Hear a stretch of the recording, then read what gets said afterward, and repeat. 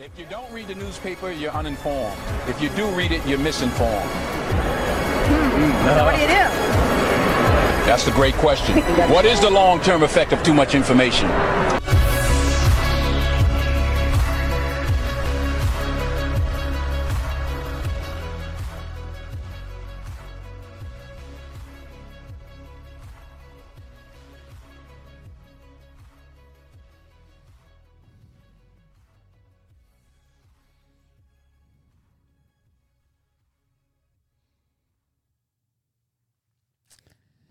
And we are back at the One Jar Cynics podcast today here with a special guest. I don't know if you want to introduce yourself. Yep. This is Mac.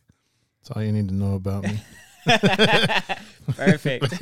I love it. Purposely cryptic. So let's do the little recap. What was last episode? Last episode was Marcus Aurelius, right?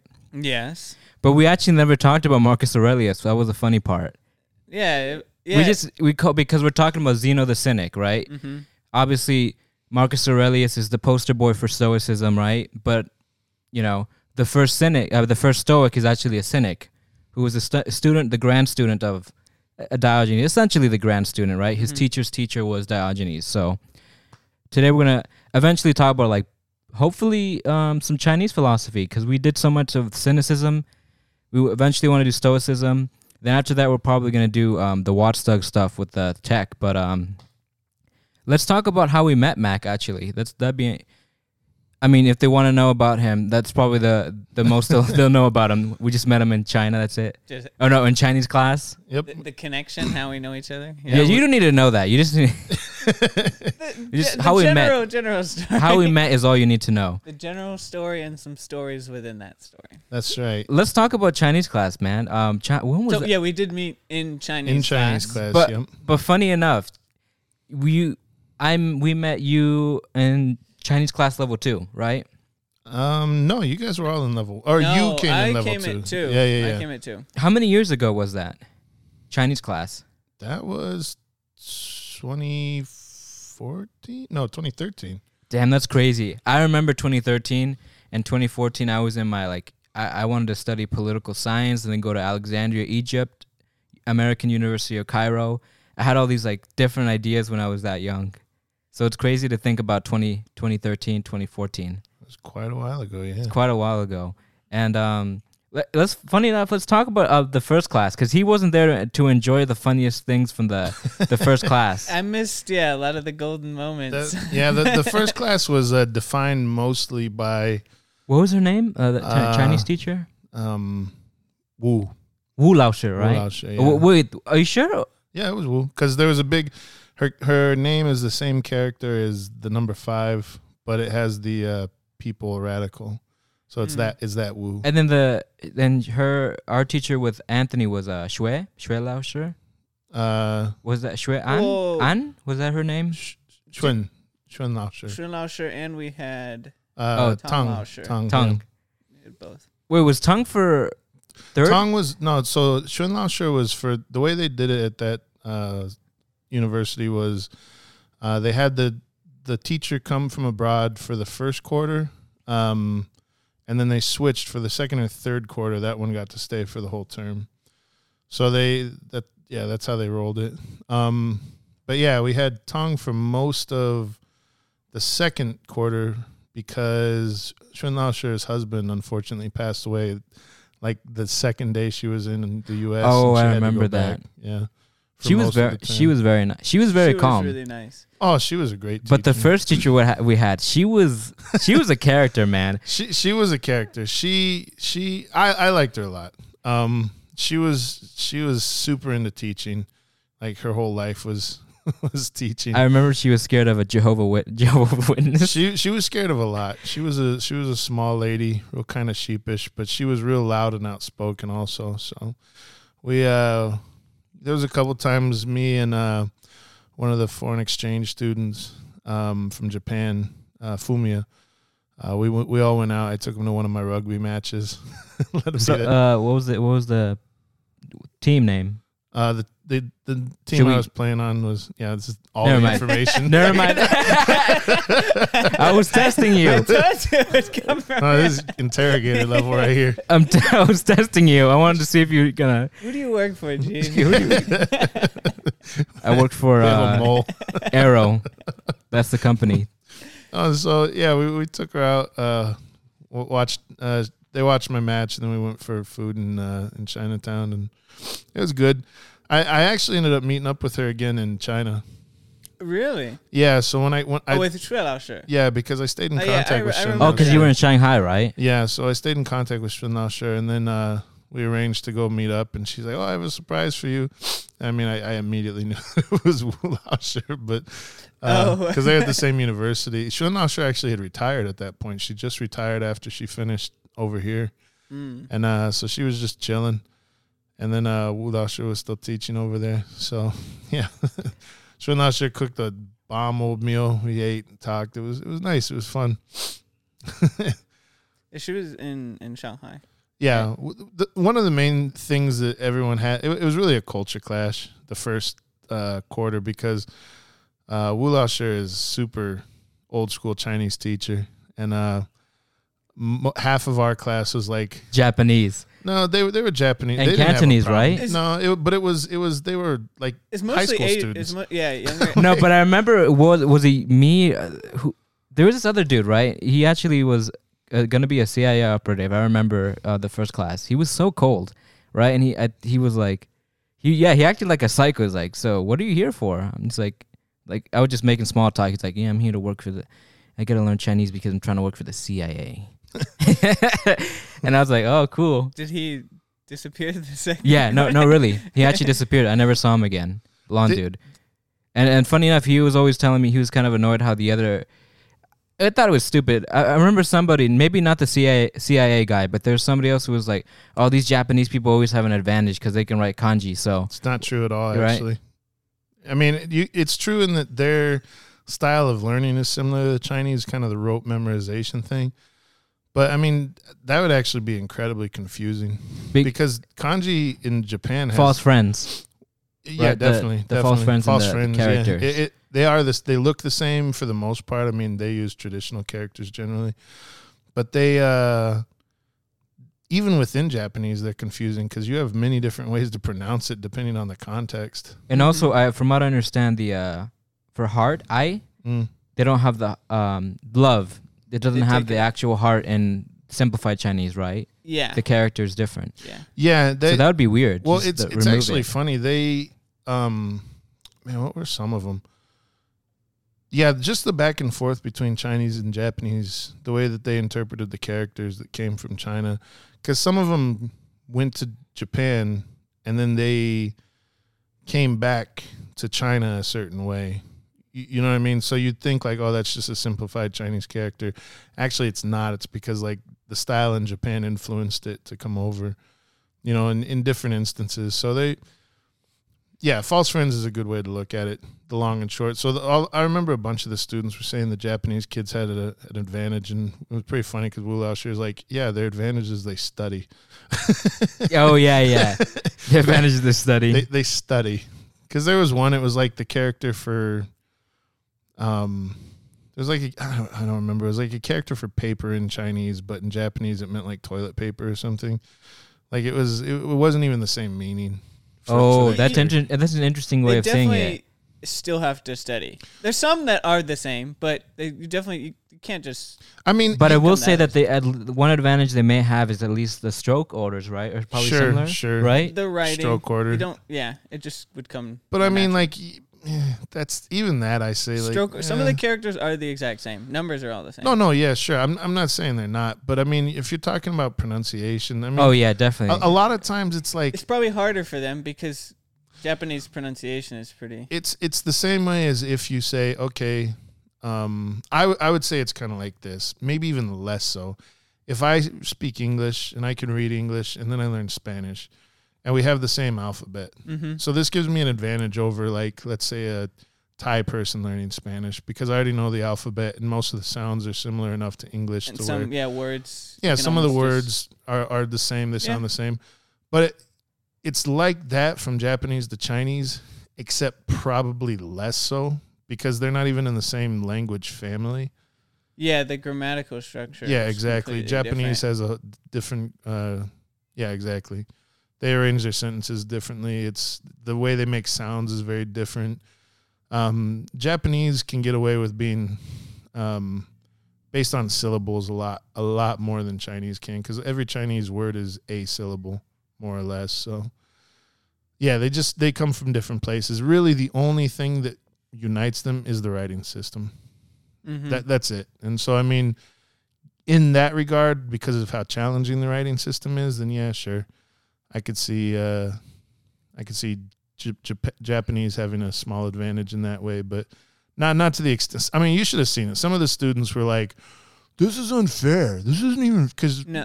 Oh yeah, I remember. I get that, but And the Cantonese students, they would complain about them too, because we had Cantonese students. They were just ignorant about the Jap. I learned that, and this is getting ahead a little bit, but when I was in China, Yeah. and I studied with some Japanese people, they did not. I performed better than Yeah. almost all of them.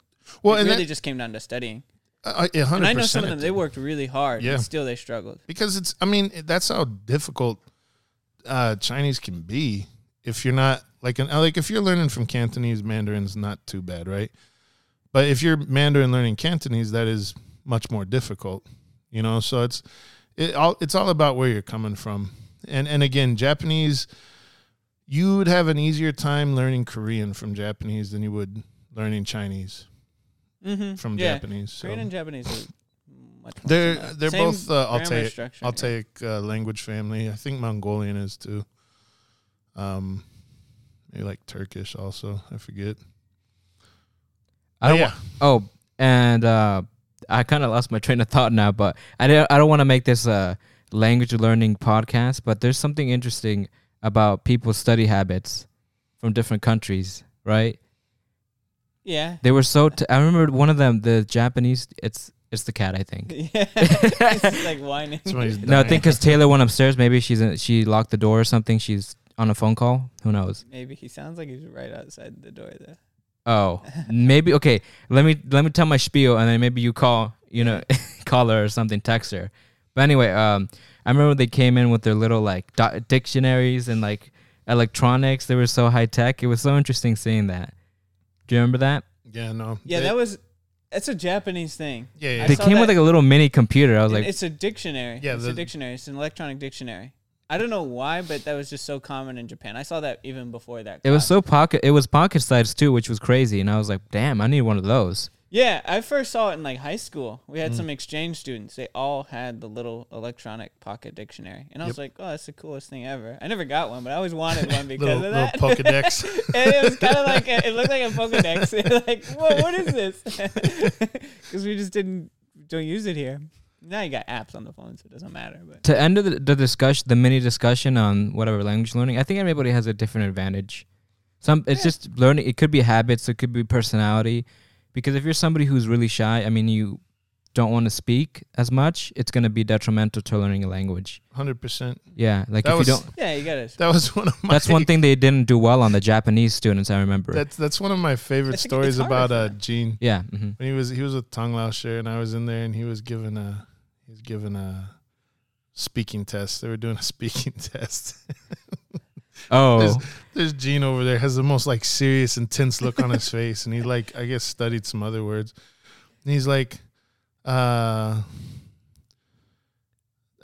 did Tong Lao Shi? He was just asking basic questions, and we were like talking about like Southwest China, and Tong Lao Shi like, Gene, 你喜欢四川吗? Gene's like, 对，我会喜欢四川. He goes, 为什么喜欢四川? 我喜欢 what was the panda? 胸毛. Xiongmao. 我喜欢胸毛. Yeah, I remember And that. he almost like angry, like 我喜欢胸毛. He's like, You know why? I know why. and he's like, oh, 胸毛. He goes, 对，我会喜欢 I was pissed off because I had failed. I was doing bad in my English class. So I'm like, dude, I'm not fucking this up because I'm fucking up in English. So might as well do well in Chinese, right? I was doing bad in no, I did good in the class, but I didn't do well on the test because I studied too much and for Chinese, I guess, and I wasn't applying myself enough in the other class. and just like, shit, might as well do good in one, and then the other one I'm just gonna fail, right? We So I had was pretty determined. that was hilarious. The look on your face just made me laugh my ass off, man. What did Tung Lao Shu say after that? He was just digging it. He was laughing, but he was just asking, like, continued the test. I did the same thing in the German when I took the German test at one university. They were just asking me like, funny enough, everything else I failed in, but I did well in the speaking. So for speaking, I think for me it comes naturally, but like writing, I'm just not that good at writing. Well, And we- reading's okay. our Chinese foundation was crap because that was the first time they used this new program, and it was basically like, it was a horrible program. The teacher exchange thing? No, the textbook that we Oh. had, it was a terrible textbook. And then the first class we had like a software, right? And it was so cringy. No, the whole three we had the same software. It was Oh, I remember. forget the I don't name think of I it. ever used it. It was terrible. It was just terrible. Like it had the Mark. most, I remember the guy's name was Mark in the fucking software. Mark, did you want pizza, Mark?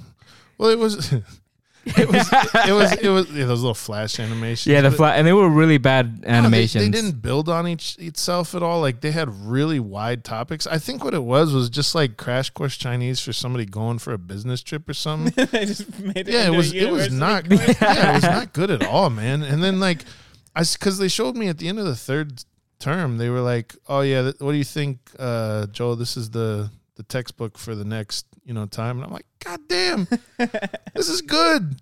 It was like an actual textbook, and I was like, "Frick, man, we gotta use this garbage. We got hosed, man." And I'm not gonna lie, to this day, I really think it screwed me in the long run because I was behind when I got to my 200 level class. That CIA officer is probably university. dead by now. Absolutely, He probably 'cause went overseas and he's just like trying to be a spy. And Terrible it's like Chinese. it's like this guy. There's something. Hey man, there's something off with this guy.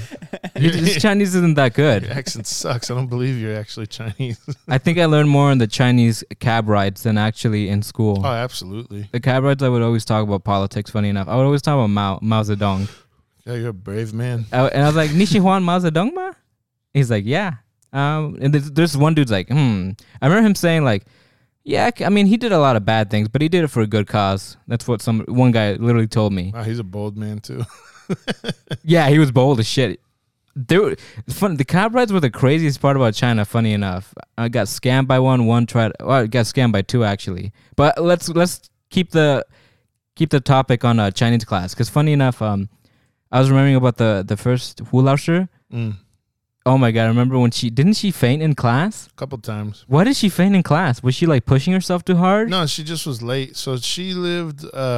She was super red. The college was on a hill. The whole college, and she the housing was down like at the bottom of the hill for the exchange teachers, and so she was late, and so she booked it up the hill to the class all at once. And Arrived. she's not. Yeah, And remember, she's not a runner. she's 5'0". She's really small. So she came up and she just was like saying something in the class, and then she kind of had this blank look, and she's like, "I think I'm gonna pass out." And we're like, "What?" And she's like, "Brum."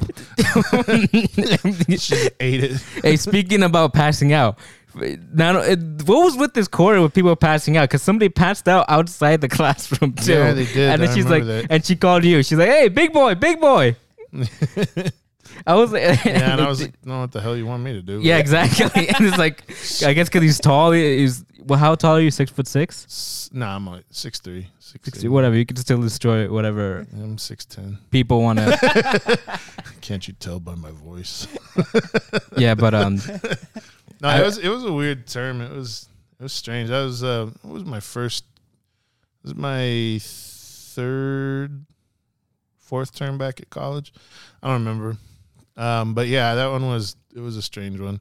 I was so excited to do Chinese. I've always wanted to learn Chinese, and I'm like, this is what I'm doing. Hell yeah.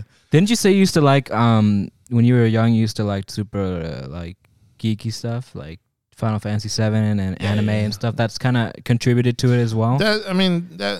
Or was it mostly just martial arts, It's right? because martial arts. I love kung fu movies when I was a kid. Yeah, Bruce Lee, Me and right? My dad would always watch them together, and I love Chinese culture. anime and Final Fantasy, that stuff just came probably as a result of Oh, okay, I get it. proximity to China. I get it. That's. I think for most people, in a way, that's kind of something that helps the movies to inspire people. Yeah, definitely. And Like for me, I was so pumped up. No, I was just saying, like in the summer, like that time before classes started, I got the Chinese class. I was like, oh hell yeah, man! So I like what's it called? It's like downloading a bunch of Chinese music and stuff on my downloading off YouTube and burning CDs and putting it on whatever, so I could listen to it all the time. And I think half of it was like in Cantonese, and I didn't know the difference. then you go to them and you're like, About a week into the class, I was like, Lei-ho. Lei-ho. that's not right. wait a minute, who's Lei-ho? Mall. What's okay? Let's move on to when we met Dio. Wouldn't I came in, the second quarter, term, yep. and I don't. Was there a drop off in classes or students? Yeah. Was it a big shift? Almost all of the Japanese students went home. yeah, and then Because I don't remember them. And I remember there was There's a two couple. Cantonese students, Yeah. a couple Japanese, Yep. and then Almost all the Japanese left that a first time. Somalian. who- let's talk about that. The notorious- Somalian. That Is that the guy, craziest thing that happened in the Okay. Chinese classroom number 2? It Let's was- call it number 2. That was It was the most awkward. hilarious. Awkwardly hilarious. Well, because Tong Lao Shi, we'll talk about Tong Lao Shi is one of my favorite Chinese teachers I've ever had. He seemed passionate. And he was an English teacher, wasn't he? He was an English teacher, but he did his I think his master's or something. He did it on Tang Dynasty poetry, and so he had Oh. written. He actually gave me when I graduated from that school. He gave me a copy of his master's work, which basically it was him translating Chinese poetry into English in a way that wasn't a direct translation, but it carried the same element, the same feeling, but had more of a rhyme, like an English rhyme scheme. And he's like, oh man, I hustled him so good. This was like, this is the easiest master's project ever. But he gave me a copy of that. But yeah, so that's why every week he'd have us memorize poems and stuff. I remember the poems, yeah. No, he really influenced me in my Chinese learning. So I like him a lot. And he's real nice, real kind, real mild mannered, real passionate about teaching Chinese. And he loves that like there's non-Chinese people learning Chinese. He's so interested in that. And then you get this bozo, oh, yeah, this yeah. fucking Somali kid who just We're going to have to play telephone. How did we all interpret it differently. This is how I watched it. He said, Jia, right? yeah, the character. Jia. He wrote the word for Jia, which means family, right? And he's like, okay, this means family. And he was showing us how Chinese characters work. And so he's like, each part has its own meaning. So you look at the top part of Jia is a roof. This means the home. So there's, they always referred, and he used it with an, because this is safety, because an is the roof, and then underneath there's the character for a woman, yu. And so safety is when the woman is at home, safe, right? And so then he's like, Jia, we have this one means the roof, and then underneath is the character for pig. Why do you think that that's the way that the word for family in Chinese? And why he do you was think doing it that's good, by the way. He was guessing all the meanings correctly. Oh, yeah, he was Just kinda dumb on a- luck. Yeah, Dumb luck. he was on a dumb luck roll. Yeah, and everybody's like, "Whoa, this dude knows it." Yeah, and then he's like, why do you think that the character for family is a pig inside the house? And this kid goes, because Chinese people are pigs. And there's just this dead silence in the room. Nobody can even laugh because we're just all staring back and forth from the kid to Tong Lao Shi. And Tong Lao Shi just staring at him. He goes, God, what did he say? He just all of a sudden he like is in disbelief, and then he just snaps at him. He's like, it was something along the lines of like, I suggest you don't say that he's to Chinese like, people. He's like, I encourage people to throw ideas out there if they don't know, but at the same time, what you said was incredibly disrespectful, very rude, and I suggest you never say it again. Yeah, But he said it with such intensity that it was like, I thought he was going to hit him. And no, but I wish we could do this as a video podcast. Cause I remember his motion too. Like his hand, he was like writing, and then he like stopped, Yeah. and he had it like he held that hand high, and he just turned his head backwards, like Just silently. just the yeah. evilly. And he had like a dumb, how do I say it? The Somali guy had like he knew he fucked up. Well, he was. I think, No, he kind of like he was in the middle, like he was still on the roll and he was still like super cocky and smiling, but then at the same time he was like, oh shit, I shouldn't have said that. It was the funniest expression ever. I think he was trying to be funny. No, he was. I think he was. He was trying to be the class clown. But yeah, that's just fucked up. Yeah. And that was When being the class clown goes wrong. and level 3 was the final Chinese class, and he also taught that one too, right? He co-taught it with Xuan. That was mostly Xuan. He co-taught towards the end of the second one with Xuan Laoshi because she came back like halfway through and they co-taught. And then the third one was mostly her. I think he came in every now and then, but it was mostly her. You know what's funny? I looked at my laptop and I actually still have the file on I think OneDrive, or was it Windows? I still have the textbook before because it was a paid subscription. So I downloaded all the text and the videos and the audio and everything.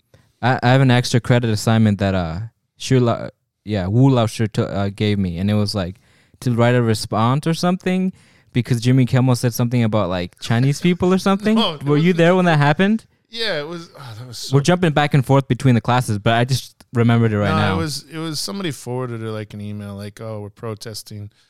I don't know if it was Jimmy Kimmel. It was Jimmy Kimmel. Was it Jimmy Kimmel? It was. He said something about Chinese people.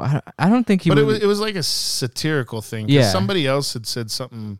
The little kids were like, I don't know what they said, but it's something offended her, and it's like, and she's like, I'll give you extra credit if you write something. You write a paper. Then she canceled it because like then she like actually looked at it and she's like, oh, I don't actually think that was No, I remember offensive at all. I remember sending and getting the extra credit. Oh, And she gave it. I to you? have the full thing actually. I can try to look it up. I remember somebody said something about it and they were like, oh no, like I don't think he was actually being that like offensive. I think he was being funny or something. I was like, well, he's a comedian, so Yeah, if it's late night, it does that about a lot of things. Back when they used to do something more challenging than kind of the status quo of today. But that's for another day. I mean, to talk about that stuff. I mean, that was funny though, how she made me. Oh, she didn't make me do it, but she gave me a good amount of credit too. It wasn't just something measly. It was like, She's like, thank you. yeah. She's like, be funny, because looking back at it, I'm like, she should have gave me the, what's it called, recruited me for the 1,000 Talents program. Like, you would be good for something called the 1,000 Talents program. I'd be like, so what age was I? I was pretty young. I was like, yeah, it sounds cool to me. The greatest thing Sounds in like that spy class, stuff. through all those classes was that I learned I could sing Chinese better than I could speak it. Oh no! Don't even bring that up, because then I remember the video I did with Dio. So I did one with my partner. duet. We sang, and they were blown away because we were taking it real serious. We were doing like the guitar playing and stuff, and they're like, "Wow, that's so good!" And it really blew up my ego. So then, literally, anytime like I started falling behind in a Chinese class, I was like, I could sing a song. And so then I'd learn a new Chinese song and play, and they'd be so blown away because I really don't look like I should be able to sing Chinese songs really good, but I do. And so they'd be so shocked that I'd do well in the class because of it.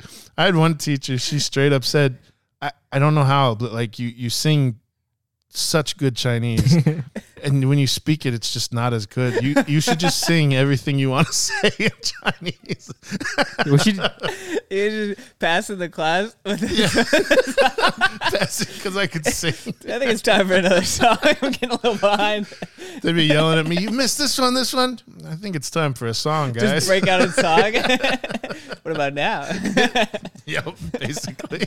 You're reminding me of just like in China when I by the way, I had, speaking of shitting foundation, when I went to Qingdao, there was like, it's kind of a meme. I think Mama Hoo on YouTube, they do this kind of skit when you're just like you're like a non-Asian, you go there and it's like, oh, right? Oh, it's right. Oh, your Chinese is so amazing, right? And it's just like a white dude who's just like saying one word. Hey, ni hao. He's like, whoa, Yeah.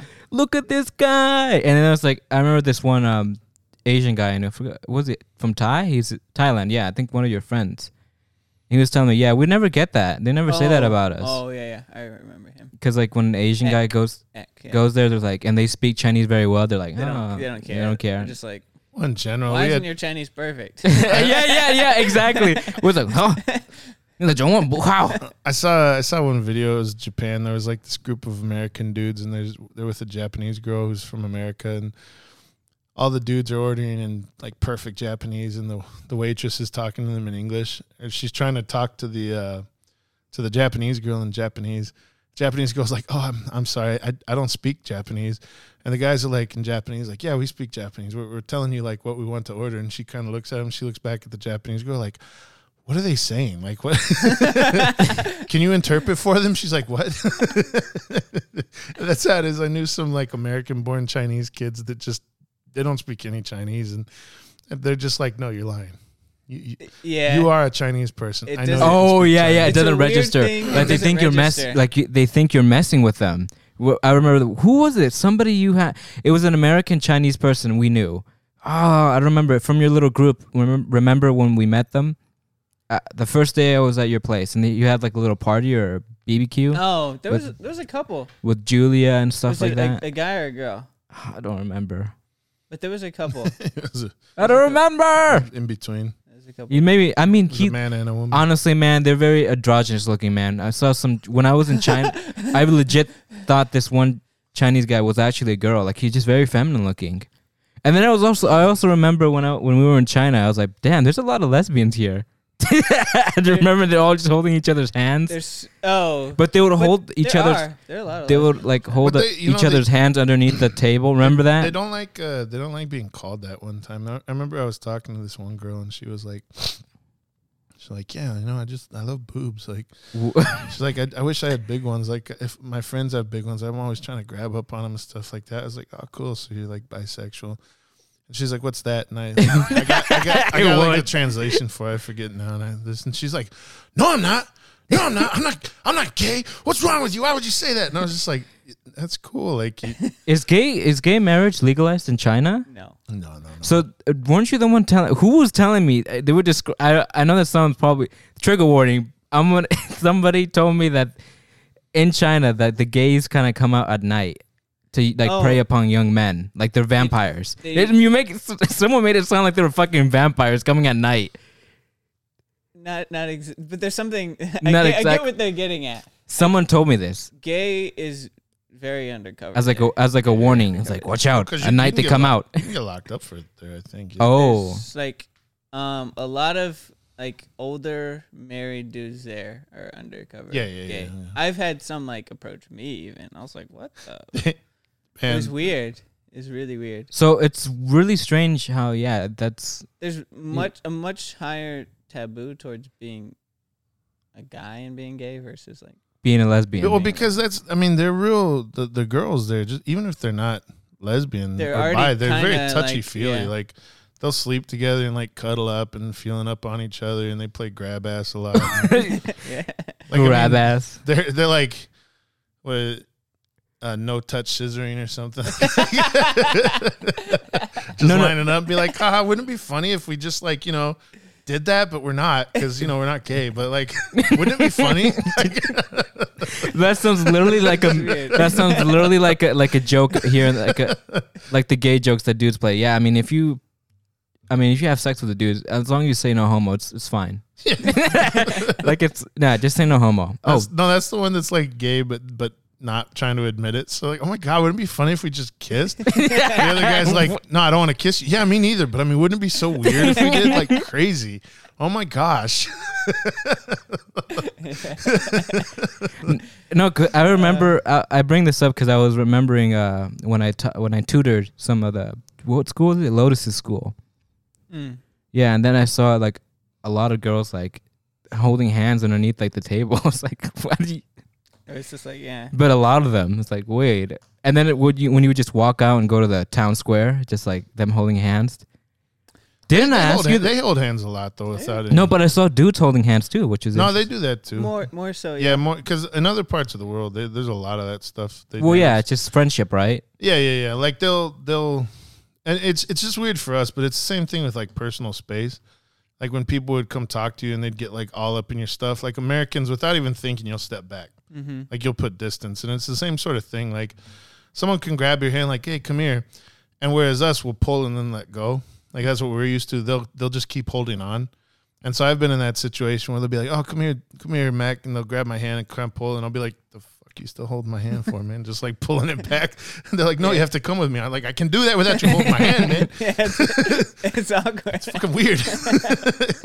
Speaking of Same things happen. of handsy, I remember also when I went to the bank when they called me the guacamolean. Remember the guacamolean? Because because it didn't. let's not bring up that, but you know which one I'm talking about, right? Yes. Okay. And there was that guy. Well, no. Was it the hospital? No, I think it was the hospital. It was the hospital. And then the paying guy took fee. the paying fee. The guy just took the bill out of my Yeah, wallet. because he'd pretty much just arrived in China, and you have to go through the medical examination Like the Yeah, first yeah. few days, right? within the first few days. Yeah. And so it's like multiple step, I a lot remember of it. different stations, Yeah, but yeah. we were at like paying the fee, Mm. and I'm just like letting him kind of figure out like the money and like seeing if he can handle the situation. I'm standing there. The dude behind was, I guess, not having it, or maybe he just assumed, oh, this guy doesn't know what he's doing. So maybe it was. he reaches over into Gene's wallet, pulls out his cash, like counts it in face. And I was just like, wow. And I was like, "This normal in China?" He probably thought he was being super helpful too. Maybe, yeah, okay. Maybe. But I was thinking of like, elbowing him in the chin. But that's, I don't even think, Nah. yeah, it's a little much. And it- Overboard. And it also, I remember when I first went to China. The first story you were telling me about was when you and Sean went to that. Speaking of fights, because you know, since we're gonna talk about martial arts eventually in this episode, I was remembering about the fight you almost got into, right? When Sean was getting beat up by the American dude, right? Oh, I was not even there for that. Oh, you weren't there? I showed up in like the aftermath. Oh yeah, but you ended up getting a bunch of blood on your leather jacket, though, right? Oh yeah, because when I got there, it was some American-born Chinese and like local Chinese. It's like easy to like want to get in a fight in China. It's crazy. Even if you're not a fighter, there's just weird situations where. It's a lot of culture clash. Yeah, and also I remember when we were with Jordan. He's Chinese. Also, when we almost got in a fight with this girl, he was like slapping his girlfriend, but he slapped her hard. Oh, you were with? Yeah, and you saw this? Yeah, we went to go get fried chicken. I think he for some reason really liked fried chicken. Jordan. All Chinese people Chinese like people love fried chicken. Yeah, they do. McDonald's has fried chicken over there. Yeah, and we went to go get fried chicken, and then we were just standing there, and even Jordan was like super upset. So we almost got in a fight there, and he's like, "Whoa!" Because the slap was hard. It's like that, and you could hear it across from the restaurant, and we just see this dude. It was in the restaurant. Yeah, and then I think there was a few people, but it was sparsely, populated, the restaurant. And then we were gonna go down there and like kick his ass, Yeah, but he stopped doing it because I think he noticed we were gonna. I don't think domestic abuse isn't a thing there because they don't make it a thing. They're just like, Yeah, I mean, it is like if somebody made a deal about it, I think they would. But maybe more so now. But not for a long time, the dude could just do what he wants to do. not in the same way they would handle it. No. Here. Or if the girl calls Here, the it's cops, just the like, guy goes to he's jail. going straight Just- to jail. Nothing There- actually happened. But They would probably just try and like settle it. Mhm. Be like, okay, you guys, we gonna make this a problem or not? Yeah, exactly. Didn't you almost get into another fight too, other than the Sean incident? Why? By the way, why did that happen? Because the Chinese American guy was trying to dance with Julia, and then Sean stepped in and said she didn't want to. No, it was another girl. I think it's like a Korean girl, Oh, and it's a close friend with Sean, and yeah, he was trying to like dance with her, and then maybe Sean stepped in, and they got in like an argument, and they took it outside. oh, And he took it out. He went to them. I think he was just like ego, like, oh, what are you gonna do? And then they did it. so Sean got a few punches in. I don't even know. I don't think so. What is It was multiple people. He like went up against like at Oh, least 3 other people. and they were what are the but one of the dudes ABCs, was- right? one That's of what the they call dudes them. was big. He's a big dude. Yeah, 6 foot. Oh, yeah, probably around Joe's size. ABC, right? ABC. American-born Chinese for the. like jacked. The dude was jacked. He was Jackie Chan. And whatever he had said that pissed him off. I can imagine Sean saying that. But What are you they gonna were do, Jackie They Chan? both were like gym rats. Two of them, the ABCs. Oh, okay. So they were both. One was like shorter but super stocky. The other one was. Oh, so they were just guys you didn't want to mess with. Yeah, I wouldn't have. That was about Didn't you almost get into a fight too? Because No, I was at a bar in Shanghai, and I'm drinking with my friends and just having a good time. And there's this buff Chinese dude over a couple tables over, and he's got like his little entourage. Keeps kind of eyeballing me, so I'm eyeballing him back. Then one of his people comes over, and they're like, "Oh, this guy over here, he's the like the champion or yeah, whatever. the Shanghai boxing champ or wrestling champ, something like that, some sport champ. He'd like to arm wrestle you. Is that okay?" I said, "Yeah, okay." So I went over and I arm wrestled. I smoked him, and then he bought me a bunch of shots. We did shots and took pictures together. That was it.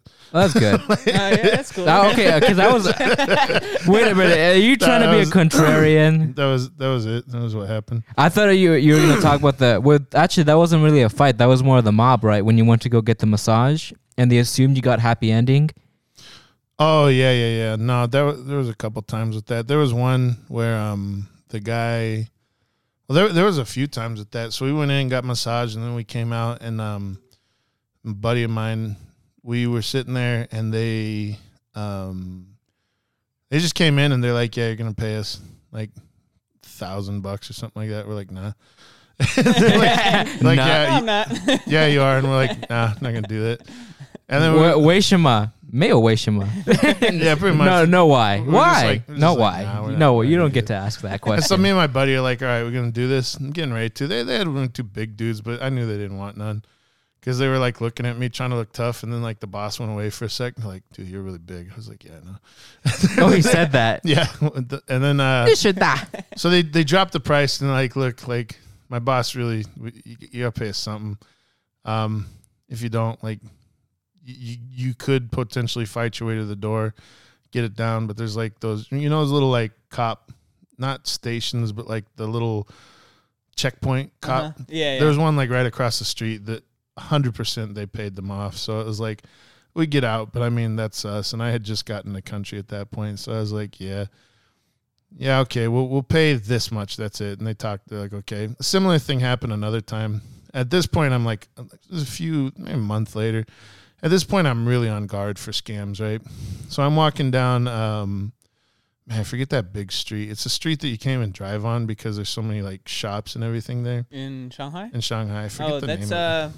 It's Nanjing. Nanjing. It goes Yeah. There's an east and west part. east and west part. Yeah. English plays. Nanjing Road. Nanjing Road, yeah. So it was Nanjing Road, and I'm walking by myself. I had to meet some friends later, but I did some shopping. And I walked by, and this girl's like, "Oh, hi." And I'm like, "Yeah, this is a scam." Oh, yeah. Hey, that was on the second episode when we talked about cynicism, right? Because, most people talk badly about being cynical, right? And that shit happened to me, too. I was walking at night, and then the girl's like, "Hi." It's like, this is a scam, isn't it? Well, no, because at first she's like, "Oh, don't I know you?" And I was like, "Nope." And so she's trying to, but she just starts talking to me, and then she's like, she wears me down, and she's like, "Well, I mean, anything wrong if we just get coffee?" And I said, No. Well, and I said, "I'll have coffee, but we'll go to a place I choose." And she's like, "Which one?" I said, "Starbucks." She's like, "Okay." Oh. Because I've heard about them taking you like a tea house. Where Yeah, tea everything's house. Like 1,000 kwai for a little cup. But so we go up there. She calls her friend, and we're talking and having like good conversation for probably like an hour. And they totally dropped my guard by this point. Oh. But they're like, "Hey, you want to go? Let's go get something to eat and then do karaoke." And I was like, "All right, cool. I like karaoke." So I go. Karaoke was the spot. It was, yeah. They took me to this karaoke place, and I get in there. My guard's kind of back up because it's suspect looking. You know how karaoke places are like theme parks over there, right? This one was classier in that it didn't have like the neon lights and dark. It had like a nice carpet, nice lighting. Everyone there was wearing a tux and stuff, and I was like, "Okay, watch yourself." So we get in, and they immediately try to start getting me to drink. So I'm like, "Nah, I'll just have water." So I'm just having water, kicking it with them. I think I had like a Coke, maybe. And so the first chick goes. I'm there with the second one. We're just talking. And then she's like, I'm going to call my other friend to come. I'm like, that's fine. So we're singing. She sings a couple, and I sing one. And this is one of the songs I was playing. This, again, I'm not trying to like just promote myself here, but again, surprisingly, I can sing Chinese songs pretty good. So it's essential to your lore that you're a singer. Yeah, this is so the song was Qing Fei De Yi from some drama, Taiwanese drama or something. I'd been practicing that for a while, so I sang it. And then like the girl's like, oh, no. So I'm sorry. So the first girl, her friend comes, and the friend that comes when I'm in there, obviously she's a hooker. Like, without question, she's a hooker. And this friend's like, oh, I'm just going to go. I'll come back in a sec. I was like, okay. So this girl's trying to, like, rub up on me. I'm like, oh, no, I'm just going to sing. She's like, okay. So I sing this song, and she's kind of like, damn. And then I was like, yeah. And as I'm about to sit down, the door opens up, and there's, like, a guard outside the door. And he's like, did you? And I was like, yeah. Can you sing that again? I was like, yeah. Whoa. So For a second, I thought the guard was going to come with, like a hatchet or something and say, okay, you're doing funny stuff here, aren't you? And he's like, oh, wait a minute. He's just captivated by the song. Yeah, he's like, sounds like an anime. He's like, can you sing that again? I was like, okay. So I sang the song again. Sounds like like a young boy. And then shortly after that, the boss comes in and he's just like, all right, man. So here's the deal. He's got pretty good English, and I'm just like, yep. He's like, all right, you just knew he was a scammer because he knew English. Well, yeah, and also because like, I think he was being straight up with me. He's just like, look, your song captivated us. This is right. We want you to perform for us all.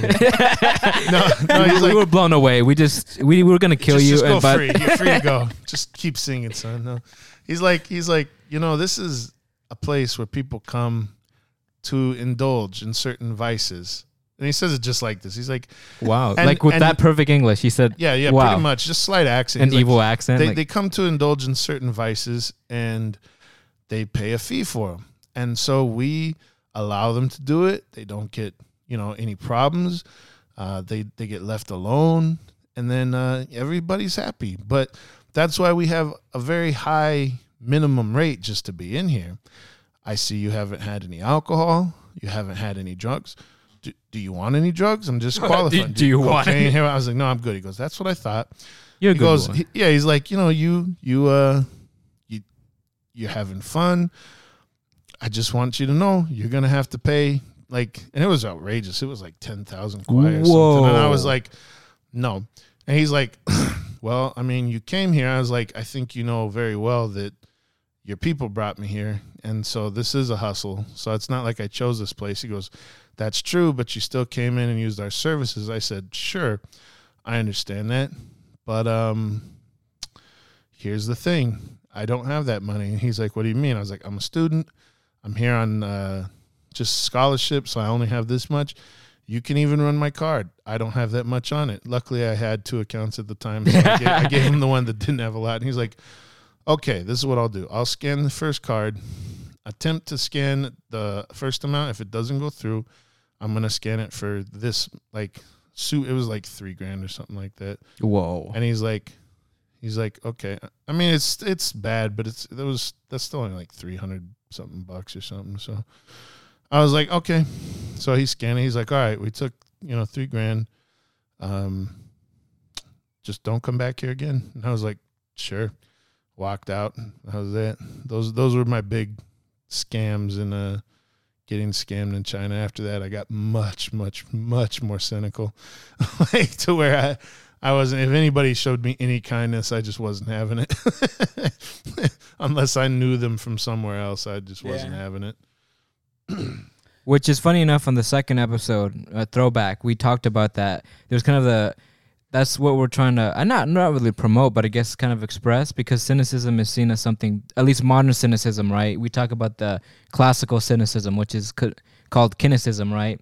The ancient Greek philosophy. We talk about that there has to be kind of a spectrum. I mean, it's not totally bad to be cynical, I mean, in the modern sense. Just, when to adjust it.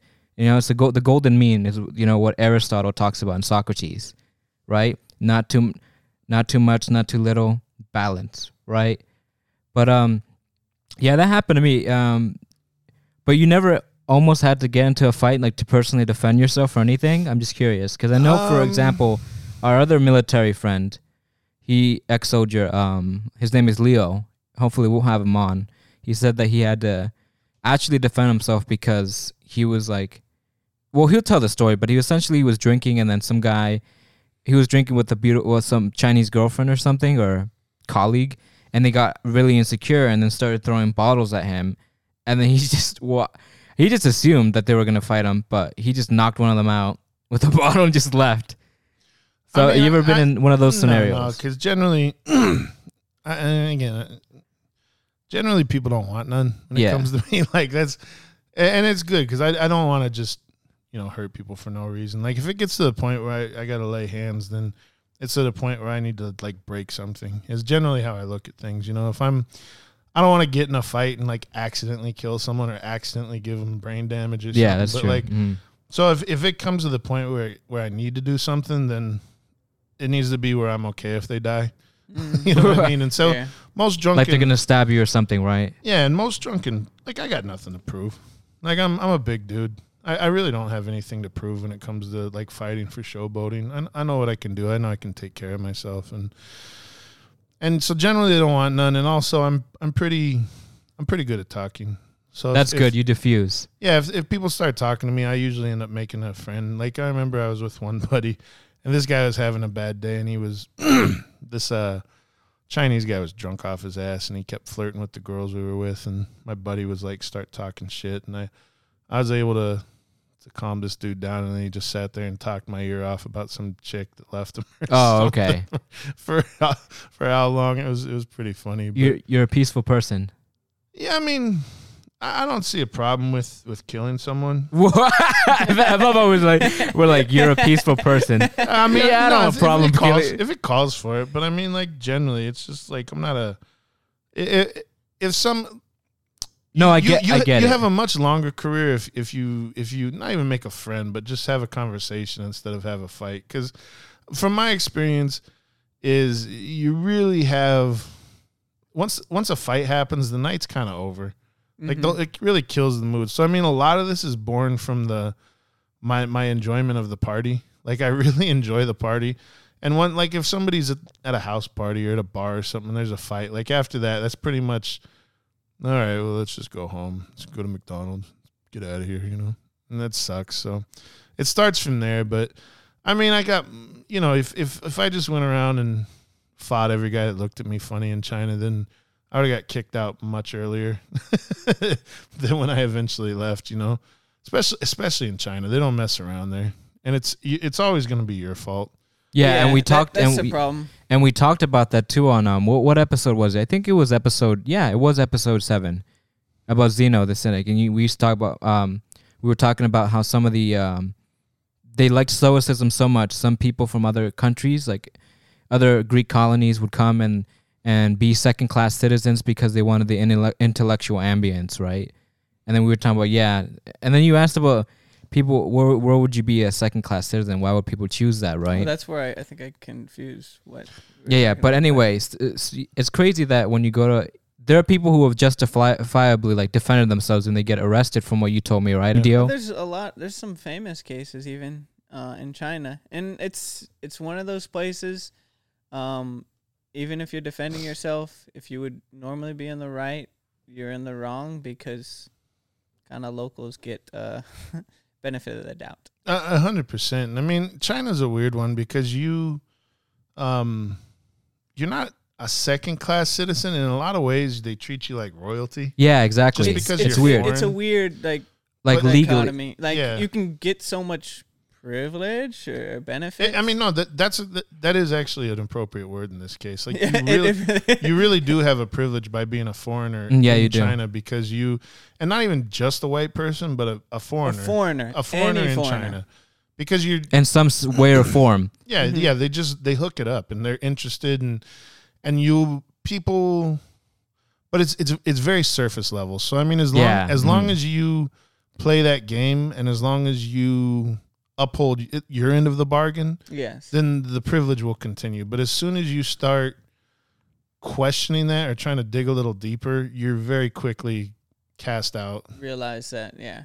There's a line, and it's all for keeping up appearances. Yeah, which is fine, because if you don't live there and you're not deeply invested in stuff and nothing serious is going on, that's what a buddy of mine, we called the expat experience kind of like living in a dreamland, because nothing there seems 100% real. Yeah, right. The entire time it feels like you're just, no matter how good it seems, it just seems like it's going to end, and at some point you're going to have to go back to your real life. So just enjoy it for what it is, and it feels like a dream. It really does. It's not how real, and that's not how China is for most of the people in China, but for the expats, that's really what, and the people that stay there forever, it's because they just don't want that to end. And so they keep up appearances for years. They're chipping. It's going away. Oh, yeah. It's going away actually pretty quickly now. I bet. Yeah, expats are leaving on a higher scale or something. They're just not as welcome, and probably. People, I mean, when I first arrived, they would talk about and like speak on like a golden era, and they would say that passed. That was when I arrived. Early, it was over. Early 90s to early 2000s. It was like a true golden era where really you could get away with anything. And you see the remnants of that, because as the Chinese, I won't say that they turn on the West as much, but like in terms of Weibo and WeChat and things like this, they're starting to spread more stories of these expats just acting horribly. Oh, I heard about that. And they'll get chased out of town basically, because they used to get away with atrocious stuff. I mean, it was really bad. Like, if you could get over there with any sort of teaching certification and you were like an actual pedophile, you could wreak some havoc.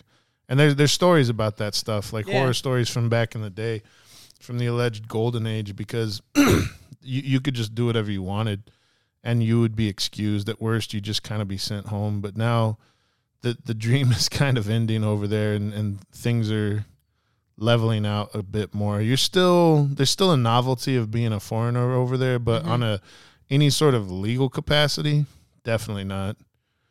It's shrinking away in a big way. Funny enough, I felt the novelty was more prevalent in the larger cities for some reason. Oh, definitely. No, That's weird, because you would assume it would you would assume, and I always assumed it would be big. But tier 3 cities, like Haru, right? What is this?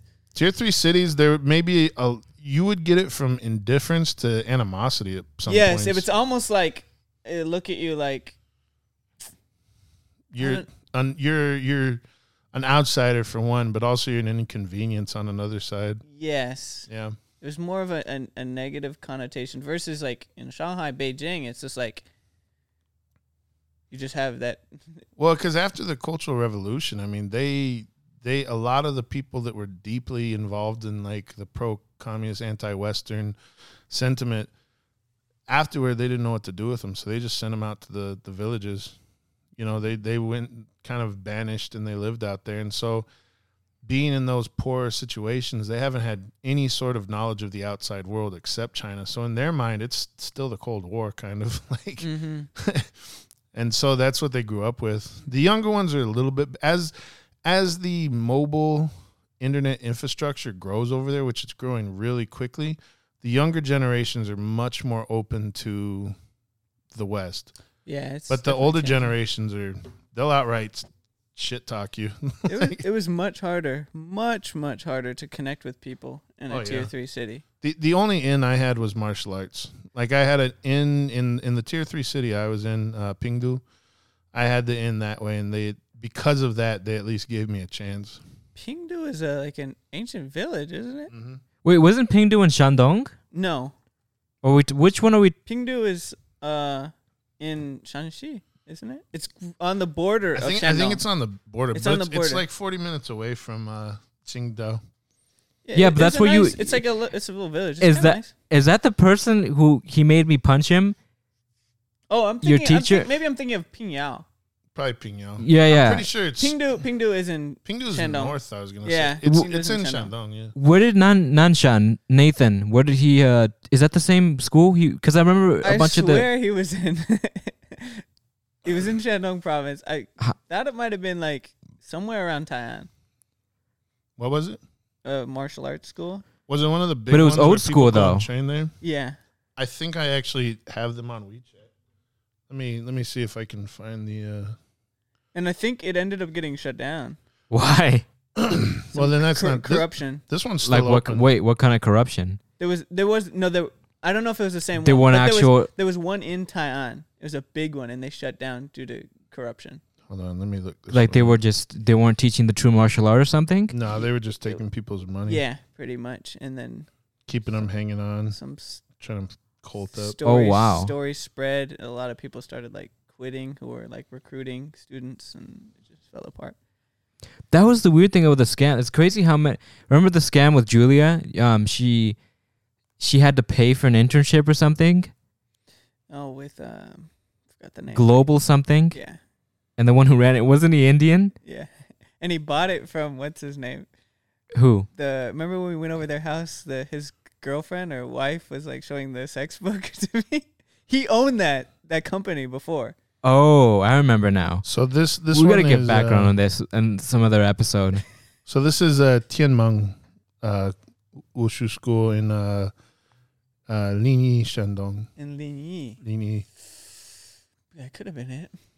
Yeah, they're still open though. That one's still open? Yeah, they seem pretty legit. I saw they got some videos on YouTube from some students and stuff, and That's where it's like all day, like intense training, right? yeah, those are. I'd love to do those. Should we share your videos to give them some love?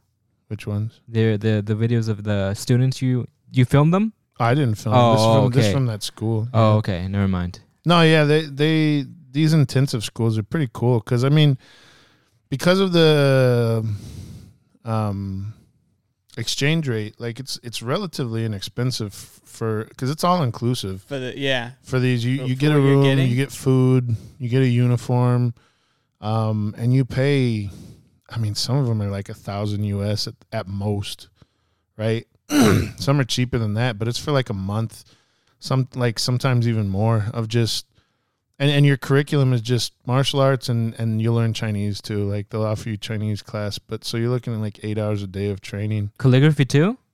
Some of them, they have like cultural art classes, things like that. But I mean, the main focus is martial arts. So you're doing like What style did you learn? me. When you were, I guess, what did you even start with? What's your first martial art, actually? So For my, me, it was Shotokan Karate. my first martial art is a martial art called Kaju Kimbo. And Kaju Kimbo comes from Hawaii. Back in the 50s, there's a story of the 5 masters of different styles that kind of, because back then Hawaii was a rough place to live, and it had a large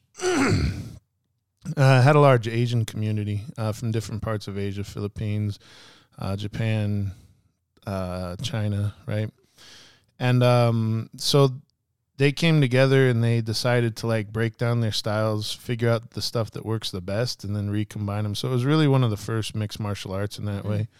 And so the name Kaju Kimbo just comes from the beginning of each martial art. So Ka is for karate, Ju is for judo and jiu-jitsu, wow. Kin is for Kimpo, and the BO is for Chinese boxing, is where it comes from. So it's like the true first mixed martial arts almost. Pretty much, because it was literally just let's take what works from each one, and so it's really well rounded. It has, the strong kicking from,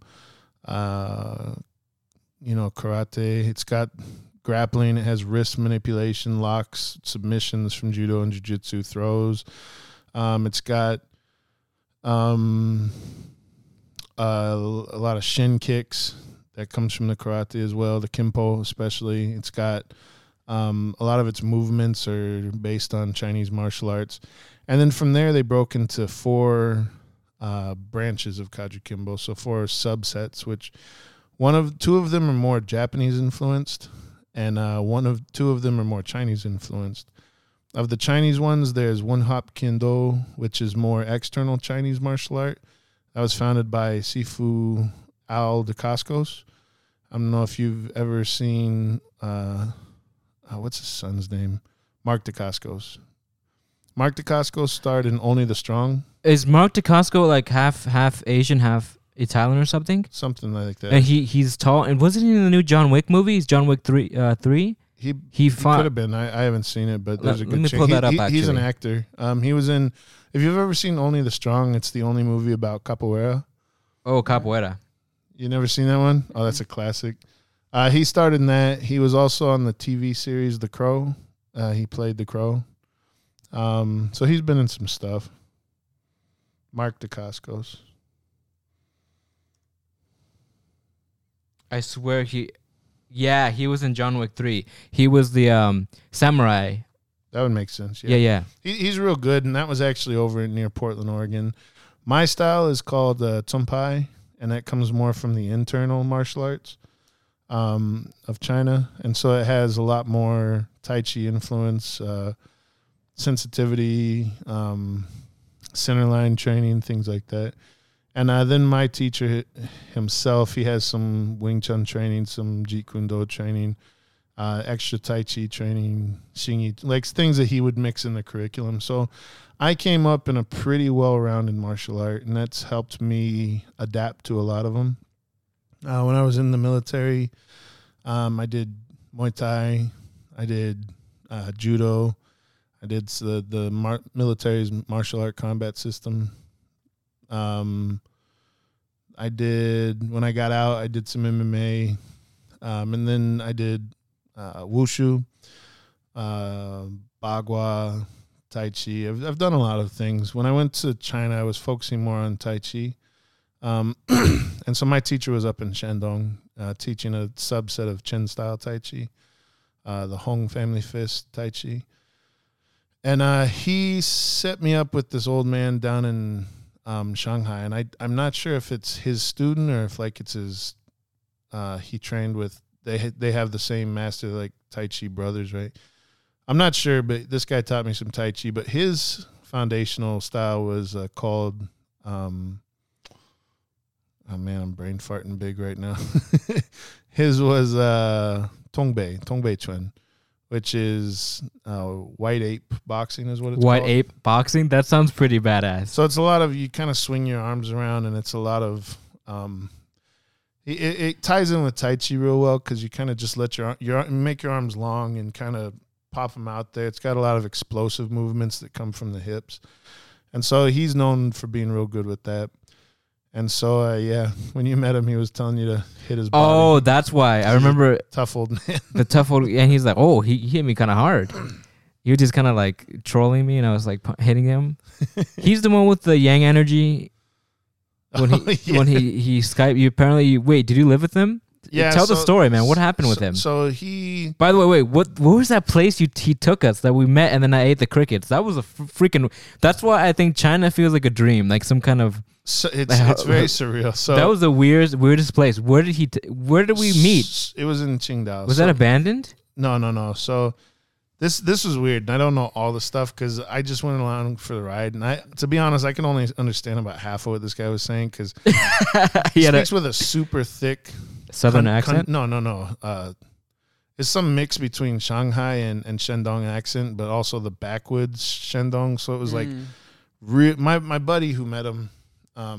This guy speaks Chinese and regional Chinese. He knows a lot of different dialects and accents, really good, and he could barely understand what this guy was saying. So the old man was tough to understand.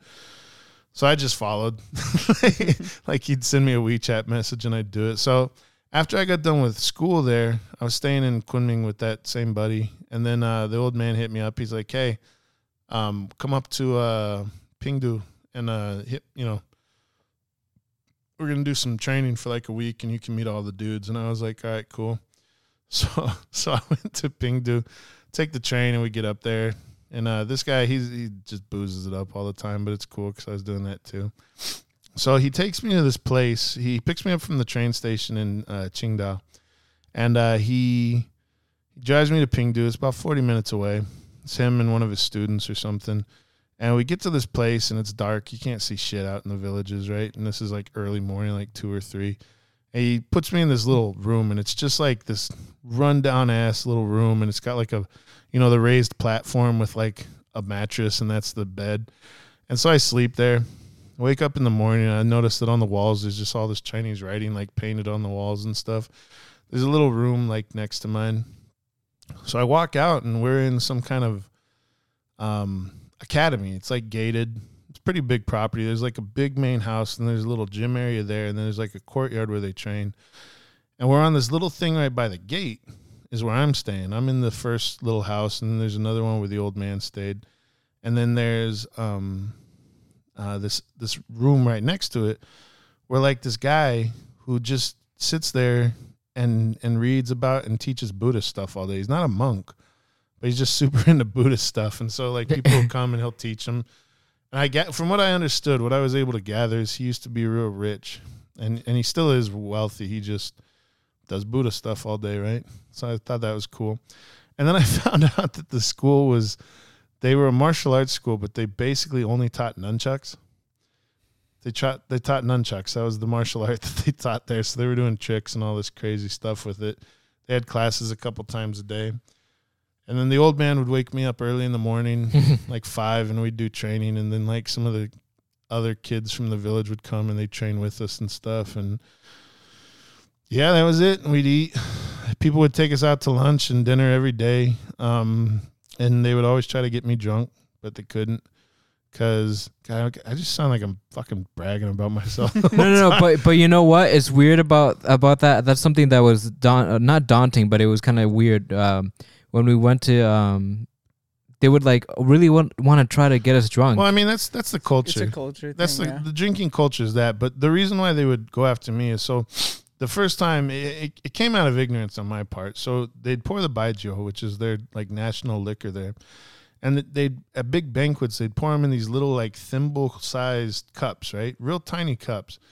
And so I see a tiny cup full of liquor. I'm thinking you shoot it, right? And so that's what I do. I just pound it. Oh, yeah. But they sip from it. Mm-hmm. So they do a lot of toasts and a lot of cheers. And so every time they do it, I'd take a shot. And when they realized I was taking a shot, they're like, oh, well, this obviously is too small for you. So then they gave me a teacup. You know the size of a teacup over there. It's not huge, but it's a lot bigger than a thimble. And so they'd fill it up, and then I did shots of that because I thought they were still taking shots, right? And then when I realized that they were sipping, it was kind of too late because that had already been established that I could drink like that. And so they would just bring bottles of baijiu, and then we'd do shots, and I would do the teacups. They do the little ones, and yeah, they try to get me drunk. And this was two times a day. I mean, I got sauced, but you know they were the ones that went home. But I was drinking so much at that time because we would do 2 training sessions, early morning and afternoon. We'd go to dinner after we train, and we'd eat in the middle of the day, and then I'd get drunk and take a nap because I was drunk. But these guys were like lit, you know. Oh man, it caught up with me. By the end of the week, I just didn't want to drink anymore, like ever. It was really rough. And there was one particular, this was in Pingdu. So we'd go to all these different friends of his, and they were all martial artists. They all had the same Tai Chi lineage. And so they all knew my teacher. And so it's a lot of them in those small villages, they'll have like a shop, and then they have a training hall above the shop, and then they live above that. So it's these little 3-story narrow houses, and all of them have martial art training studios above their shop. And so they would go there. We'd go to their house to eat, and we'd eat in like the bottom floor, like across the street at a restaurant, and then we'd, go mess around there. One time was the funniest. It was towards the end. They had a big lunch with all these different like practitioners there. It was a big table. And huge banquet that they had, and booze was going, and like they did this one thing where they're like, oh yeah, you're our little brother, real like the movies, right? They're like, you're our little brother, so you need to toast all of us. So I was like, okay, and I raise it up. They go, no, one by one. So I have to toast, shoot, all the way around the table, right? And I'm just like, Was it 8? Was it 8? It was more than 8. There was more than 8 people there. So I had to go around doing that. And then they're like, go around again. I was like, nope. How many people were there, man? There was a good amount. Whoa. What was it? What kind of glass? This is the teacup. Teacup glass, and you're shouting at each time. Yeah. It was rough. Yeah. So So I do that, and a couple guys, they start falling off. You know, they're done. And then one guy in particular, the old man was like, "Yeah, we're gonna go to the studio. We're gonna do some training." I was like, "Training?" he's like, just play. You know, he's thinking, war, Joar. I was like, okay. And then we get right there. after that. Right after. And so literally it was, this guy just kind of wanted to see what I had. And so, you know, we're playing push hands, and it's kind of like wrestling. I'm boom, boom, boom. You know, gotta hold my own, but then at the same time be like, "Oh yeah, it was just luck. Thank you for teaching me. Thank you for playing with me." I mean, it was all good. We were all good friends. And then one day he's like, "All right, we're leaving, going to Qingdao, so I could catch the train up to Beijing." And that's where I met Gene here. So before you came along, we went, and this was like, he was telling me we're going to go meet with the first teacher, or the first student of my teacher, the Tai Chi teacher. This is his like highest student, his first student. So I'm thinking, oh great, I'm sure he'll love me. This guy did not like me at all. We went into like this weird, it was like a big corporate office building, really big. And then in like one corner of it just had like a dojo just there. And it was really weird. So he brings me in. He's like, "All right, show me what you got." So I do the form a little bit, and he's like, "Oh, that's awful." And I was like, "Oh, okay." And he's like, here's my student. He's trained in Shaolin. He's a big dude, you know. So we do some push hands, and I hold my own on this guy. But the teacher's getting more and more irritated. Finally, like, he's like, "Fine, never mind. All right, let's go eat." And it was like real obligatory. Like, I'm obliged to take you to lunch. So we go to lunch, and they're drinking a little bit, and we're talking. This guy's talking some shit. And then at one point, they stood up, him and another guy, and they salute, like, to the head, right? Like, military salute. And he's like, I was like, "What's going on?" And they're like, "Oh, it's Soldiers' Day." And me, having been a U.S. soldier, I was like, "Oh, sweet, I'm a soldier." So I stand up and salute. And they go, "No." They try to, like, push me down. "No, not you." And I'm like, "No, I'm a soldier." Afterwards, I find out, no, it's like the People's Army Soldier Day. Oh. Right? So that really didn't help me with that guy. So then we had dinner at that night, and that's when Gene came.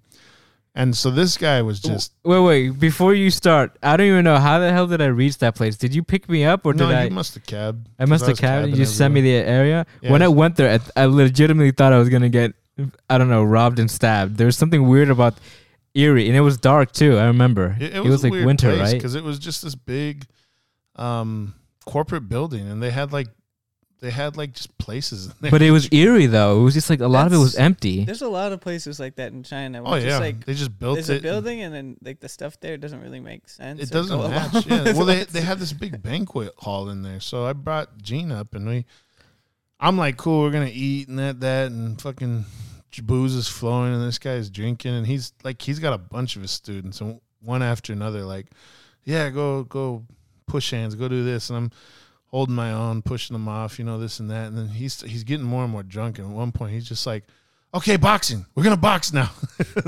the students, because they're all really cool. Like, I had a great time talking with them. They were really nice.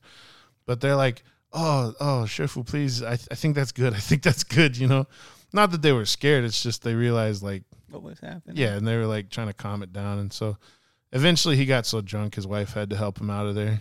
And then there was just rooms there, like hotel rooms or something. So I had 2 beds in my room, so that's where Gene slept for the night. And then the guy was supposed to take us, like drive us to the train station, but he just wasn't there. So I called a cab, said goodbye to the old man, and then Gene and I went to the train station. It was just a weird, it was surreal. It felt like it didn't exist. Like, I just went there. All I remember was me eating bugs. No, really. Though. They were good. Yeah, they were not bad, not going to lie. Scorpions were probably my favorite bug to eat over there. Yeah, it just tastes like a dry shrimp. It's at the banquet, they had all these bugs. They didn't have the scorpions there. That was another place in Pingdu had scorpions, but this place, it was like crickets or something. It's your Siri. She's like, "Hey, that's a Watch Dogs topic." Shut up, government. But yeah, no, I had a bunch of different bugs, and I didn't mind any of them, but the scorpions, yeah, they taste like shrimp. Just grab them by the stinger and just munch them. A lot of them they just take on like the crickets. Man, The they were ones I had, cheap. They take cheap. on the flavor, whatever. Yeah, and they Um, deep I rem- fry 'em They and deep fry them, yeah. good. Crunchy. After it's funny. After that, I'm like, you know what? They're not that bad. And then I bought like some insects, and I never ate. I I bought them at a you didn't know how to cook them. So. No, I bought some. No, they were already like cooked. They were like dry well, not cockroaches. They were like Just cock. cockroaches, dry cock. Oh, Dehydrated. okay, this is no longer a PG episode. No, because I thought they were not like cockroaches, but they're like what is it? Yeah, crickets. So they have an exoskeleton and they're really dry. They're like dry shrimp. They don't taste like. And you Like- you figured it's something you would eat regularly. Well, I thought This I is my wanted. diet now. No, I wanted. No, really, because I eat bugs. I was trying to be what's it called? Maybe I was trying to be a cynic. I was trying to be subconscious, eating like the figs and stuff, being self-sufficient, eating one thing without Yeah, spending too I mean, much. I've had bugs so many different times there. I did it just no. I just did it because maybe you know what? Maybe I can make this a regular thing. You know what? It's just like Bear Grylls. I can eat bugs. It'll be a lot of protein. It'll be healthy and it'll be cheap, right? And then I bought it and So then I like- just you're left like- it there. Deep fried bugs and rice is like And I was like, damn, I can't your do it. staple now. And it's funny because I couldn't. That's one thing I couldn't give up. I couldn't give up Western food. I would always end up going to this Italian restaurant because there was one Italian guy. His name Jacopo. Remember? That place was good and cheap. Yeah, good and cheap. And I was like, oh man, I might as well live in Italy. But I used to still eat Chinese food. Obviously, I used to eat Neo-Romian, the beef noodles. Yeah, Those that are was- amazing. It was always nice. Towards the before the last time I came back for like at least 6 months, I was only eating Western food. Yeah, it's just kind of hard. Makes you miss it after a while. Yeah, because remember when we made a Philly cheesesteak and that was expensive, but it was good. At your place, I was like, man, it's crazy how the most basic stuff like cheese and milk and like I think even jam was expensive too, right? I mean, and it was when I first got there, like there wasn't even in Qingdao, which is a pretty big city. There weren't really any international supermarkets. Those didn't come until about 2 years later, and where you can like easily get cheese and a lot of other Western imported products. But before that, it was like tough luck. There was some things, but it was much more limited. And it's funny because there was like one guy who sold tortillas randomly too. Oh yeah, One dude, the whole city sells tortillas. Gonna be a close one. Oh wow. Let's not bring that into this. This is a discussion about crickets. But anyway, speaking of martial arts, I actually wanted to talk to you about this. Have you ever heard of the guy who goes around and he fights Tai Chi masters and he's an MMA guy? Yeah, and he beat them all on video. What is your take on that? I've got a couple opinions on that. First of all, You know about it too, right, Dio? About the guy, the MMA dude who's in China beating all the Tai Chi masters? I've seen it. Yeah, so my first thing is the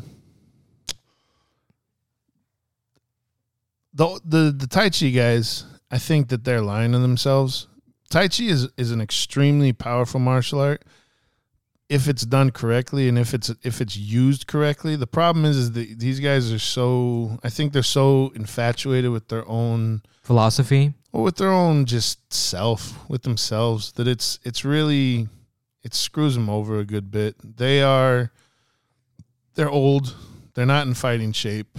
And I mean, if you can apply, like for example, my idea on Tai Chi, if you took like a MMA fighter, right, in great shape, and they had also learned and relatively mastered the concepts of Tai Chi, the type of whole body connectivity, grounding, absorbing energy, redirecting energy, these sort of things. If they master that, then they will be unstoppable as an MMA fighter, definitely, or as any kind of fighter, right? But it sounds like doing that kind of all these very high level Tai Chi moves sound like it needs a lot of training. Oh, it does. So I'm saying like if you would have to train in addition. Like, so if you started learning Tai Chi when you're like 10 or you're 13, like I did, right? From your youth, and you trained up through, and you were also young and fit, and you played other sports, you did MMA, you did external martial arts. Yeah, you'd be unstoppable. You'd be a monster, like in the MMA circuit, right? But then these guys are not in fighting shape. That's the long and short of it. Like, they're just not used to that kind of aggressiveness, that kind of energy coming at them, that kind of speed. And even if they were, their reflexes aren't what they used to be. So I think that they're wrong for lying to themselves. But overall, I think the guy who's making a name for himself by doing that, I mean, you're the definition of a bully. What are you getting by beating the hell out of these old grandpas? Like, these aren't even 50-year-old guys. Some of these guys are in their 60s or 70s. Like, yeah, I get it. They may be talking head, but for one, where's the respect for your elders? And for two, where's the respect for your culture and your traditions?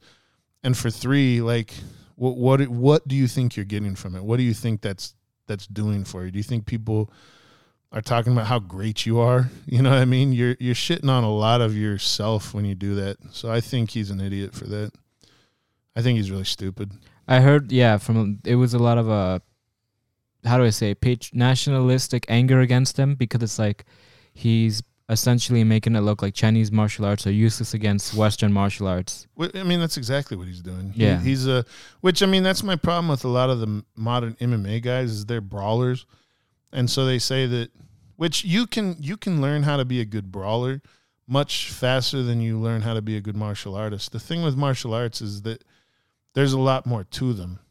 You know what I mean? It's not just, how hard you can punch and everything else. There's a lot more to it. So I think he's just taken on the same mindset as a lot of those guys. Because even like Joe Rogan, when Joe Rogan talks shit about traditional martial arts, it's like, Rogan, you got your fucking start in Taekwondo, dude. Yeah, that is a traditional martial art. It's the shittiest traditional martial art. Like, if you ask anybody what is the most useless martial art, they almost all say Taekwondo. Because you limit yourself a lot by not using your arms. You're just kicking, you're flailing like a fish. They're unrealistic. But look at what he did. He adapted the kicks to reality, and he made now he has some of the nastiest kicks you've ever seen. But those are all modified and adapted Taekwondo kicks. So for him to, what he did is what I think everybody who does traditional martial arts can do, right? But him just shit-talking him as he does is, I think, ridiculous. Like, he shit-talks Wing Chun like that. Wing Chun is a super good martial art. Once you get past the rigidity of it, I mean, there's a reason it was the foundation for Jeet Kune Do, It has a lot of good to it. And that's the trapping range of fighting is a really difficult range to learn how to navigate, because most people are either long range or close range grappling, but that trapping range is key. And so that is Wing Chun's specialty. So I just think that mindset against traditional martial artists I think it's stupid. I think you're really limiting yourself, and you're coming across as a dumbass when you act that way. I think traditional artists can get caught in their own legend sometimes when it's like, 90-pound weakling can take on a 300-pound. Like, no, probably not. Like, size does matter, right? But I mean, if you have good technique and good understanding of combat principles, which in a good traditional martial art program will teach you, then that does go a long way. So, yeah, those are my thoughts on that. I think that guy's an idiot. There's a lot to unpack there. Yeah. Because Joe is like, it's like he's being, how do I say, a little bit inconsistent there, because I think he talks bad about traditional martial arts, but he did a traditional martial art, and there is something to be learned from things that even you don't agree with. You know what I mean? That's the eclectic manner of being an MMA fighter. Even if you don't totally agree with martial arts, there's something there. Maybe it could be the stance, kind of like fencing, right? Like the footwork in fencing could be applied to actual real fighting, to be able to, it is. Fly like a butterfly. Like, what was it? Muhammad Ali said, float like a butterfly, sting like a bee, right? So that footing is important. So even if I'm not saying to learn exactly everything about from fencing, but definitely some footwork that would not inspire you, but kind of help to understand. What did Confucius say? He said, if I'm walking with 3 people or 2 other people, of the 3 of us, or if I'm walking with 2 other people, one of them will be my teacher. San Renqing. Yeah. Oh, San Renqing. I haven't heard that, and you know who said that? It was Tung Lao Shu, right? No, That was a girl I was talking to. In Okay. China who gave me the idea for that one. And there was some girl. Yeah, some girl I was talking long distance with at the time because I asked her about it, and she was like, because I mean, just inevitably, I'm learning a language. I'm online looking for language learning partners, and then I just start long distance dating one. That's something I would do. I did that too. It was But no, that was her idea. I told her about our Chinese club, and she's like, "How about this?" And I was like, "Okay." And then I told it to Tung Lao Shi, and he was blown the fuck. He's like, "That's brilliant." He's still, when I talk to him, he's like, "Whatever happened to that girl? Are you still seeing that girl?" And I was like, he's "Nah, asking about her? And he's like, "Oh, that's a shame. That's a shame." Oh, is this the girl who I think we're talking about? And she was in Hawaii with you? No. This one was, I met her only once when I was in China. She'd already had a boyfriend by that point. Well, I'm thinking that speaking of philosophy, because with that quote, and by the way, usually on the project we're doing, we have an epigraph, right? So that's definitely, it's funny because it's and at the end, but usually we have like the epigraph, and that's what it's used for, right? It's an intro quote. But that San Ren quote is a really good one that we should use for the next episode. And then we talk about Taoist philosophy. But I think definitely, speaking of the martial arts and the eclectic manner of it, right? Mixing stuff, it's not a bad thing. I think it's something you should do. Leo, what do you think about Sistema, the Russian martial art? I heard that Sistema practice the Russian special forces. They not copied, but they definitely were inspired a little bit by the internal kung fu, tai chi kind of stuff. Well, breathing is important. So knowing how to breathe is important in martial arts. You get more powerful hits. So it's not totally bullshit. All of this stuff comes from the ancient world was far more connected than we tend to think of it. We tend to think of it as very clean lines. Those borders didn't exist until this century, if you really think about it. And then these cultures, they intermingled quite a bit. So I mean, like, and what's the Greek martial art they have? Pakitron. I know it's the Spartans used to do it, right?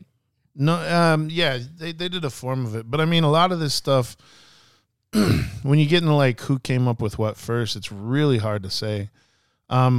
Some of the earliest breathing traditions that we have, we know for a fact, come from India. Early yogic yoga techniques, pancreation. That's pancreation. Yep. Yeah. So no, and then Alexander the Great came through India.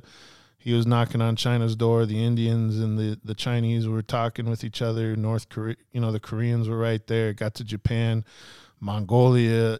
Russia is still all together there. So, I mean, all these things shared quite a bit. And so it was all, they eventually took on a flavor all on their own. But, I mean, when you get into the borderlands, just like with languages, regionally you can see the similarities of things. Like up north in northern China, that's where Shuaijiao wrestling is really big.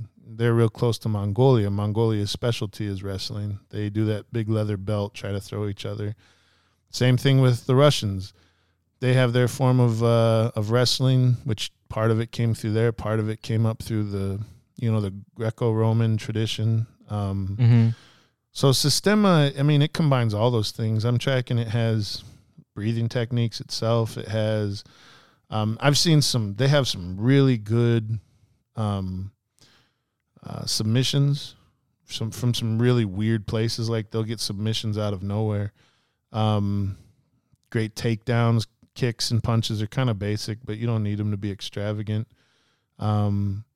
But yeah, they're lethal. And then they put a really strong emphasis on conditioning, so they're usually in great shape. So I mean, all these things are, it's the same with any tradition. And this is why I hate, I love cultural diversity. I love learning about other cultures, but I hate cultural purists because they're idiots and they don't know what the hell they're talking about. Because nothing just comes from one place. Nothing is just one thing. It's comes from a mix of stuff. It comes from somewhere, Yeah. That's and people that say, "Oh, this is this culture and this. Yeah, that draw really distinct lines like that. I mean, that's kind of the reason why I shit on the concept of cultural appropriation. I think it's stupid. I understand. Because like dreadlocks, for example, I think they were used by Vikings as well, not just Africans. Celts. Well, and the Celts were most of Europe before pre-Roman, like Celts, and even the people that came before the Indo-Europeans. We don't know for sure, but I mean, there's art that you can see shit that looks like dreads. You know what I mean? Because dreadlocks form when you don't bathe a lot. Like, it's a good way to wear your hair that you don't have to shower a lot, you know. And and don't quote me on this, is I understand that's one of the appeals of people with kinky hair wearing dreadlocks, is because if they wash their hair too much, it's rough on their skin or something like that. So wearing dreadlocks is one of the reasons that it's good for the health of their skin and their hair. So I just think that cultural appropriation can be a thing. For example, if you exploit a culture, especially a minority culture, for profit, you know what I mean? And you That's what they're doing in China, though, with the Xinjiang people, right? Well, no, that's different. That's genocide. Yeah,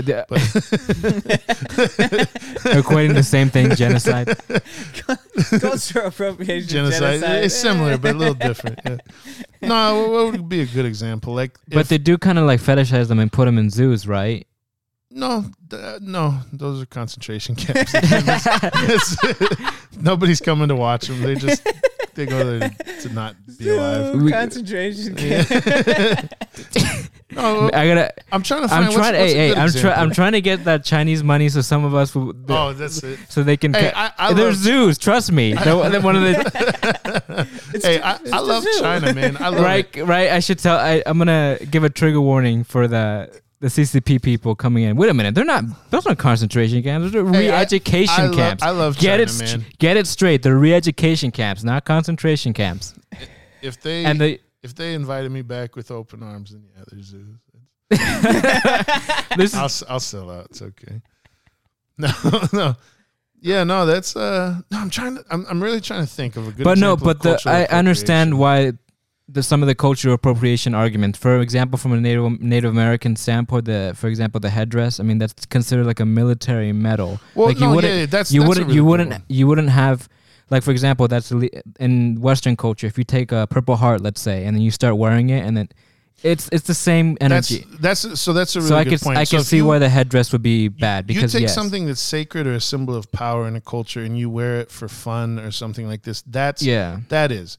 But if we're talking about like the white girls who opened up a taco shop in Portland because they learned a recipe when they were in Mexico, I don't call that culture. Yeah. Because there's nothing sacred about tacos, because tacos are food. Taco Tuesday guys coming in. Well, no, yes. and you know where tacos come from? The Lebanese. Buddy of mine just pointed this out. Of mine. No. Yeah, because I mean he's a Mexican guy, and he was like, well, it's just like he looks like he's from freaking. He looks Lebanese. And the quesadilla is a fusion between the New World, Old World all cheese and then the New World tortillas. All of it is. Yeah, exactly. All of Italian food as we know it is based on tomatoes. A lot of New World and noodles. Yeah, which come from Asia. You know, so they. Wait a minute. I gotta stop you there, because we talked about this being apocryphal. Remember that apparently Marco Polo brought in because we specialize in Greco-Roman stuff, right? Mm-hmm. For the most part, Italy did have their own form of noodles that were made of wheat, and they were like more square shaped. So I heard that's actually a myth, that it was Marco Polo. Maybe he brought in the thin Asian noodles, but I don't think he brought it in, but I think because he wasn't the first person to go to Asia. He just was the first one to really record it the way he did. But trade with Asia had been going for quite some time, but. I don't think. But I get what you're saying. Yeah, I mean, the world is. No, they didn't have noodles early on. That would have been age. It wasn't noodles, but it was something similar. They did have noodles, but they were made of wheat and barley, and I forgot they're very different looking. They were in Sardinia. They found them, I think. So way before Marco Polo, but the noodles look very different though. So obviously, if we're talking about Asian noodles, the very thin ones made of egg or or a rice flour, then yeah, obviously that came in. But they definitely had some sort of noodles. More like there's okay. So I could see them having something similar to noodles, but that doesn't look like noodles at all, like you said. But then the noodles as we know, like spaghetti and those sort of things, those came from Asia. Definitely came from Asia.